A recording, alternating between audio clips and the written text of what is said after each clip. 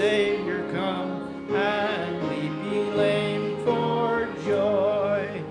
My gracious Master and my God, assist me to proclaim, to spread through all the earth abroad the honors of thy name. All right, and at this point in time, go ahead and be seated. And we are looking for a congregational tune. Any favorites that you might have? Oh, I see that hand. Repent, you sinner. No. Go ahead, Marcy.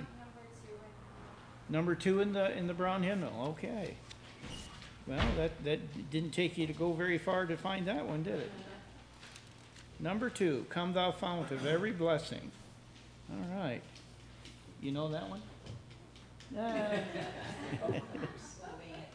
Wing it, yep.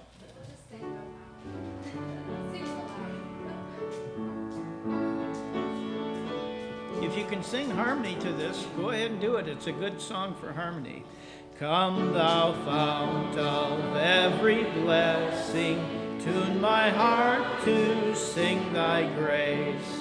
Streams of mercy never ceasing, calls for songs of loudest praise. Teach me some melodious sonnet, sung by flaming tongues above. Praise his name, I'm fixed upon it, name of God's redeeming love. Hitherto thy love has blessed me, thou hast brought me to this place, and I know thy hand will bring me safely home by thy good grace. Jesus sought me when a stranger, wandering from the field of God, rescued me from danger, brought me with his precious blood. Oh, to grace, how great a debtor daily I'm constrained to be. Let thy goodness like a fetter bind my wandering heart to thee. Prone to wander, Lord, I feel it, prone to leave the God I love. Here's my heart, oh, take and seal it for thy courts above. Amen. Well, it's good singing this morning. Okay, now we have scripture reading, and that is me too. Scripture reading is from the book of John,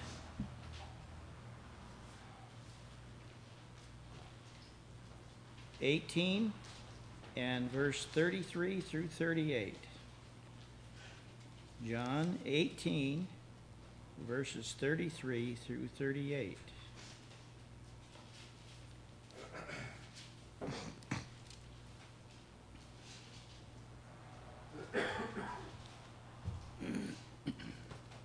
Let's stand and read together. Yes.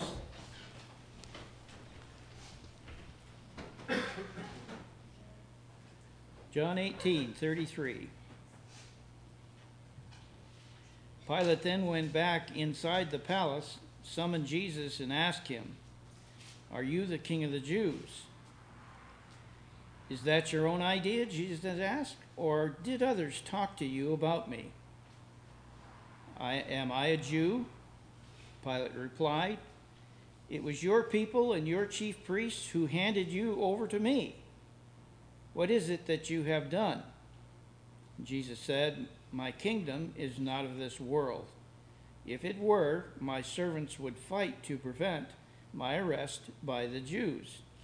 But now my kingdom is from another place." "You are a king then," said Pilate.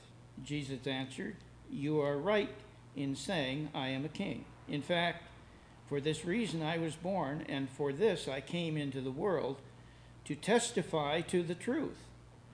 Everyone on the side of truth listens to me. What is truth? Pilate said. With this, he went out to the Jews and said, I find no basis for a charge against him, but it is your custom for me to release to you one prisoner. Sorry, I went over one verse. All right. Thank you. You may be seated. Another song? Okay. 270 in your brown hymnals.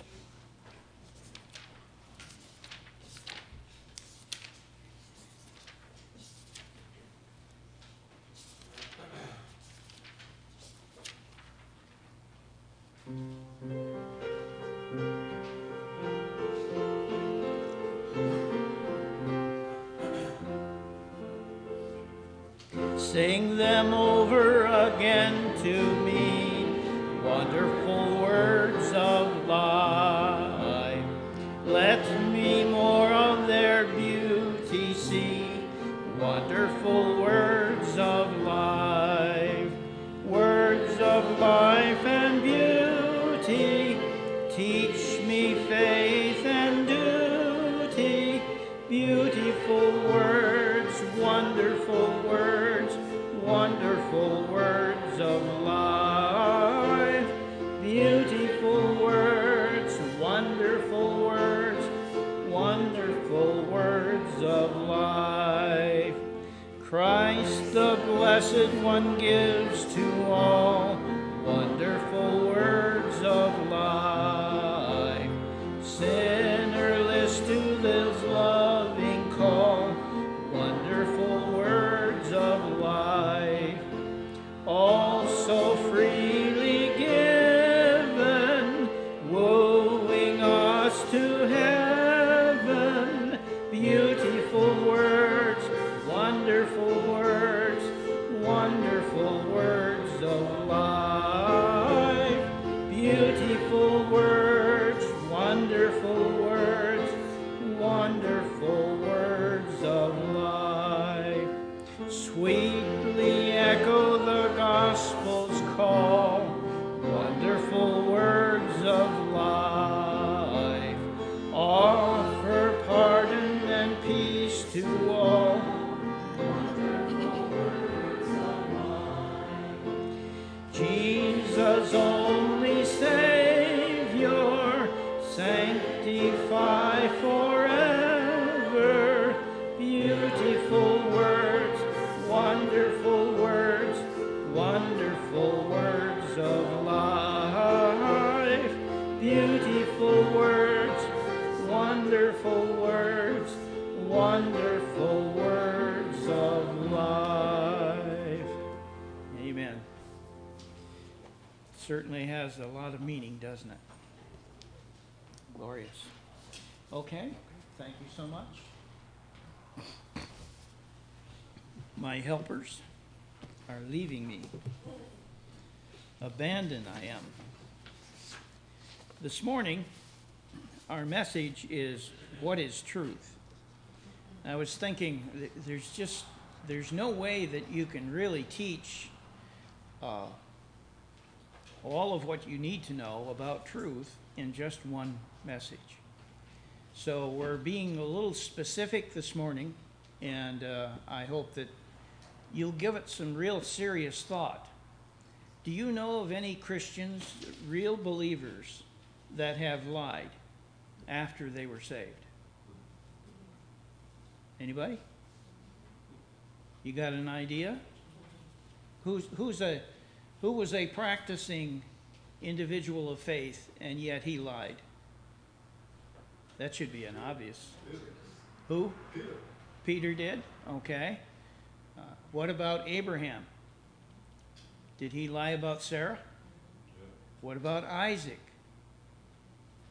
Yeah, he did the same lie, didn't he? He said that his wife was his sister, which I find quite fascinating. What about Ananias and Sapphira? You know, Peter said to them, "You have not lied against man, but you have lied against God." When they told him that they had given their all, and they hadn't given their all. So lying is not something that just the world does, but it is also something that we have a propensity to do too. And this morning, as we're looking at this question of what is truth, I hope and pray that the Lord would bless our efforts in his house. Let's begin with a word of prayer, if we might. Heavenly Father, as we seek your face this morning, we do ask that you would give us grace to be able to understand and discern what your word has declared. And we pray, Father, that it wouldn't be just an intellectual understanding or knowledge, but that we might imbibe it as being a truth that we ourselves desire to live by and to practice as our trust and belief in you as our God. Bless our time, Lord, in your house this morning. May our prayer and praise be sufficient to worship you as you need to be worshiped in grace and truth. We ask this in thy precious name, dear Lord. Amen. The text this morning is John 18:33 through 38, which we've just read. And I pray that this would have been a blessing to your heart, especially when you asked, note verse 38, Pilate said to him, to Christ, "What is truth?" It's a question that is certainly relevant for our day, because there isn't anyone who truly desires to worship God that doesn't want to know what the truth is, so that they can worship God properly. And when he had said this, when Pilate had said this, he went out again to the Jews, that is the Sanhedrin, all the leaders of the Jews, and he said, "I find no fault in him at all." And I find it fascinating that he's wanting to know what Jesus believed and taught. And when he finds out that he is a king, but his kingdom is not of this world, Jesus wasn't a threat to Rome at all. Jesus wasn't a threat to Pilate. And so here we find, after he discovers through asking him these very serious questions, that there really wasn't anything wrong in what he was teaching or what he was proclaiming. And so we're left with understanding that there was nothing of this world's values that really caused him to be considered, as it were, a common criminal. It was against the law to say that you were a king and that you had authority over the Romans, because that was not a legal thing to do at all. So our introduction today we want to teach on the subject of truth. In the reading of our short sermon text, Jesus is asked the question, "What is truth?" by Pilate. This is a question that everyone should ask themselves, but few ever do. It is very important. It is a rather very important question to consider, contemplate, and define. For how would we as humans interact with others if not on the basis of truth? Can you imagine trying to run a government like ours when all they do is lie to one another? Oh, wait, I guess that's what they do. Anyhow, how would human government represent and accomplish doing what is good and righteous for the people, if not for the established foundation of truth?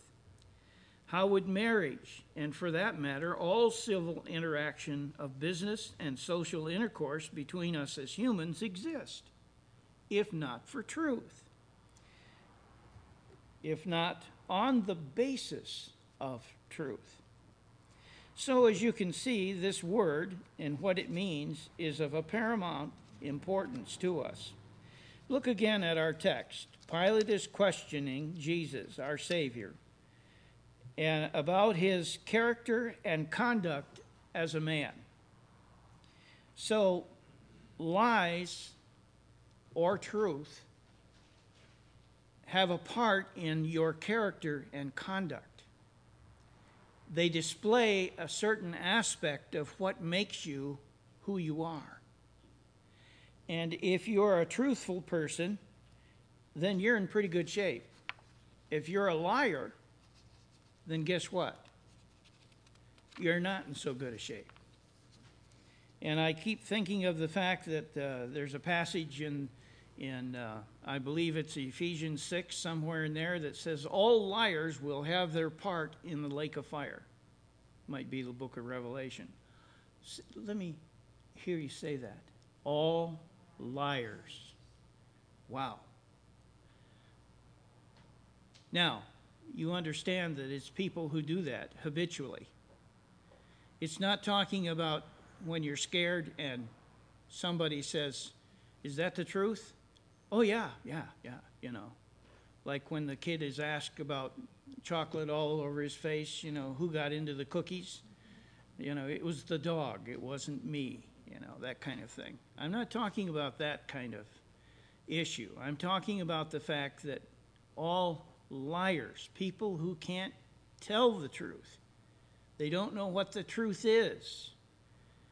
Those kinds of people who do that kind of thing, who are drunkards, and it's habitual. They are sexual perverts, and it's habitual. That's the way they live their life. That's the practice of their life. Those who do such things, the Scripture declares, will have their part in the lake of fire. And we need to understand that God is not winking at our lies. We will suffer the consequences of telling a lie. Abraham did, Isaac did, Ananias and Sapphira paid with a very dear price. They died right there on the spot because they had lied to God. Not to man, but to God. When you lie and you're telling a fib, you know, we make it sound a white lie. You tell just a little whopper. You ever heard those terms before? When you say those kinds of things, remember that you're not lying to just those in your family or those that you work with or those in the pew that sit next to you, but you're lying to God. All lies, essentially, are a lie to God. And it's a very, very bad thing to do. And yet we wink at lies. We look at lies as if, well, that's not that big a deal. Guess what? In God's eyes, it is.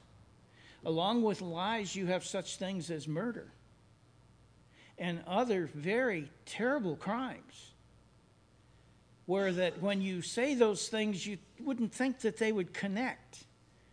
But when you read it one after another with just commas separating them, then murder and lying are equal in God's eyes. And we need to learn to think in that term. So as I said, this word means a great deal to us. Look again at our text. Pilate is questioning Jesus, our Savior, about his character and his conduct as a man. The Jewish Sanhedrin, the ruling Jewish authorities in Jerusalem, had made the accusation that Jesus declared himself to be a king without giving any kind of truth to their statement. Did Jesus ever claim that he was a king over Rome or over Jerusalem, as it were? Did he claim to be an earthly king? No, he did not. His kingdom was thought of and declared to be higher than that of those on earth. And really, he's the king of all creation, is he not? But yet that wasn't the question. The question was he trying to usurp the authority of Caesar? Because that was the charge that was made against Christ. And, of course, we know that that was not his issue. The Jews seized upon the words of Christ, saying that he was the King of glory. This was an assumption on their part, believing that Jesus was making the claim that he was a king on earth. So they heard the words King of Glory, and they figured that he wanted to have all honor and praise and glory given to him as a man. But that's not what he was saying. Not at all. If true, Jesus would have also made the claim that he was a king on earth. If true, Jesus Christ also would have established a kingdom and realm of authority on earth. But neither one of those things were true likewise. God's kingdom is a spiritual kingdom, not an earthly kingdom, not a kingdom of brick and mortar, not a kingdom of laws and written edicts, but a kingdom that rules the soul and the heart and the mind of each individual. However, Pilate wants to know exactly what the situation entailed as far as his kingdom was concerned, and so this was in regard to that of Caesar in Rome. Know if his kingdom was to be a rival of Rome and Caesar. Was this, in fact, what Jesus was teaching his disciples of his day? Or was he not the truth regarding his, or was it not the truth regarding his message? Of course, that was not what Jesus was teaching, so it was not that truth that he proclaimed. As you can see from the text, everything that the Jewish rulers were declaring of Jesus was not true. In other words, they were not dealing with truth, they were dealing with emotional accusations against someone. I'm sure that if you've heard the news lately, you've probably heard things that have been said about our president. And what does he respond to him? But he calls them false news. What is false news? Is it not a lie? I mean, we try to be so delicate in the way that we approach these things. Rather than calling them liars, we just say that they're not understanding. Or we say that they just don't quite give credit to him where that he's supposed to have it.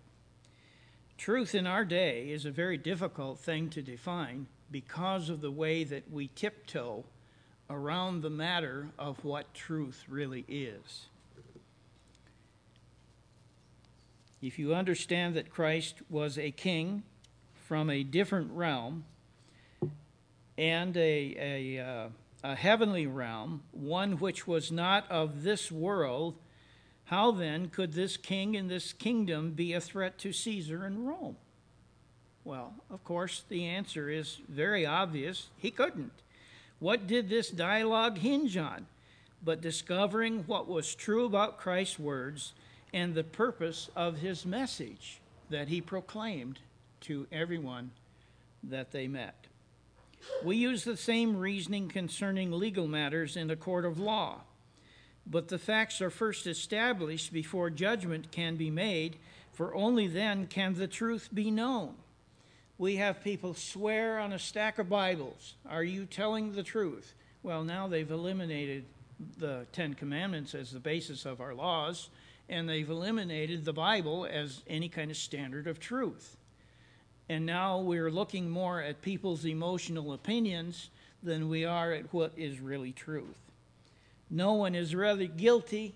They just, they were confused, or they were, not able to have discernment, or they didn't have enough education to give them the meaning of the right things to do in life. And so no one is guilty. Is that true?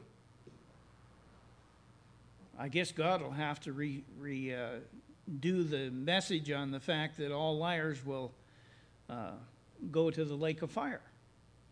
Because today, no one seems to be a real liar. They're just confused. The reality is that's not true.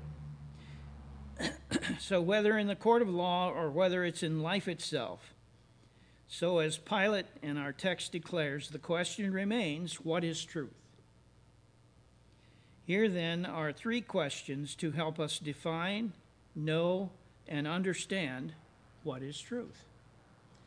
First part, how to define truth.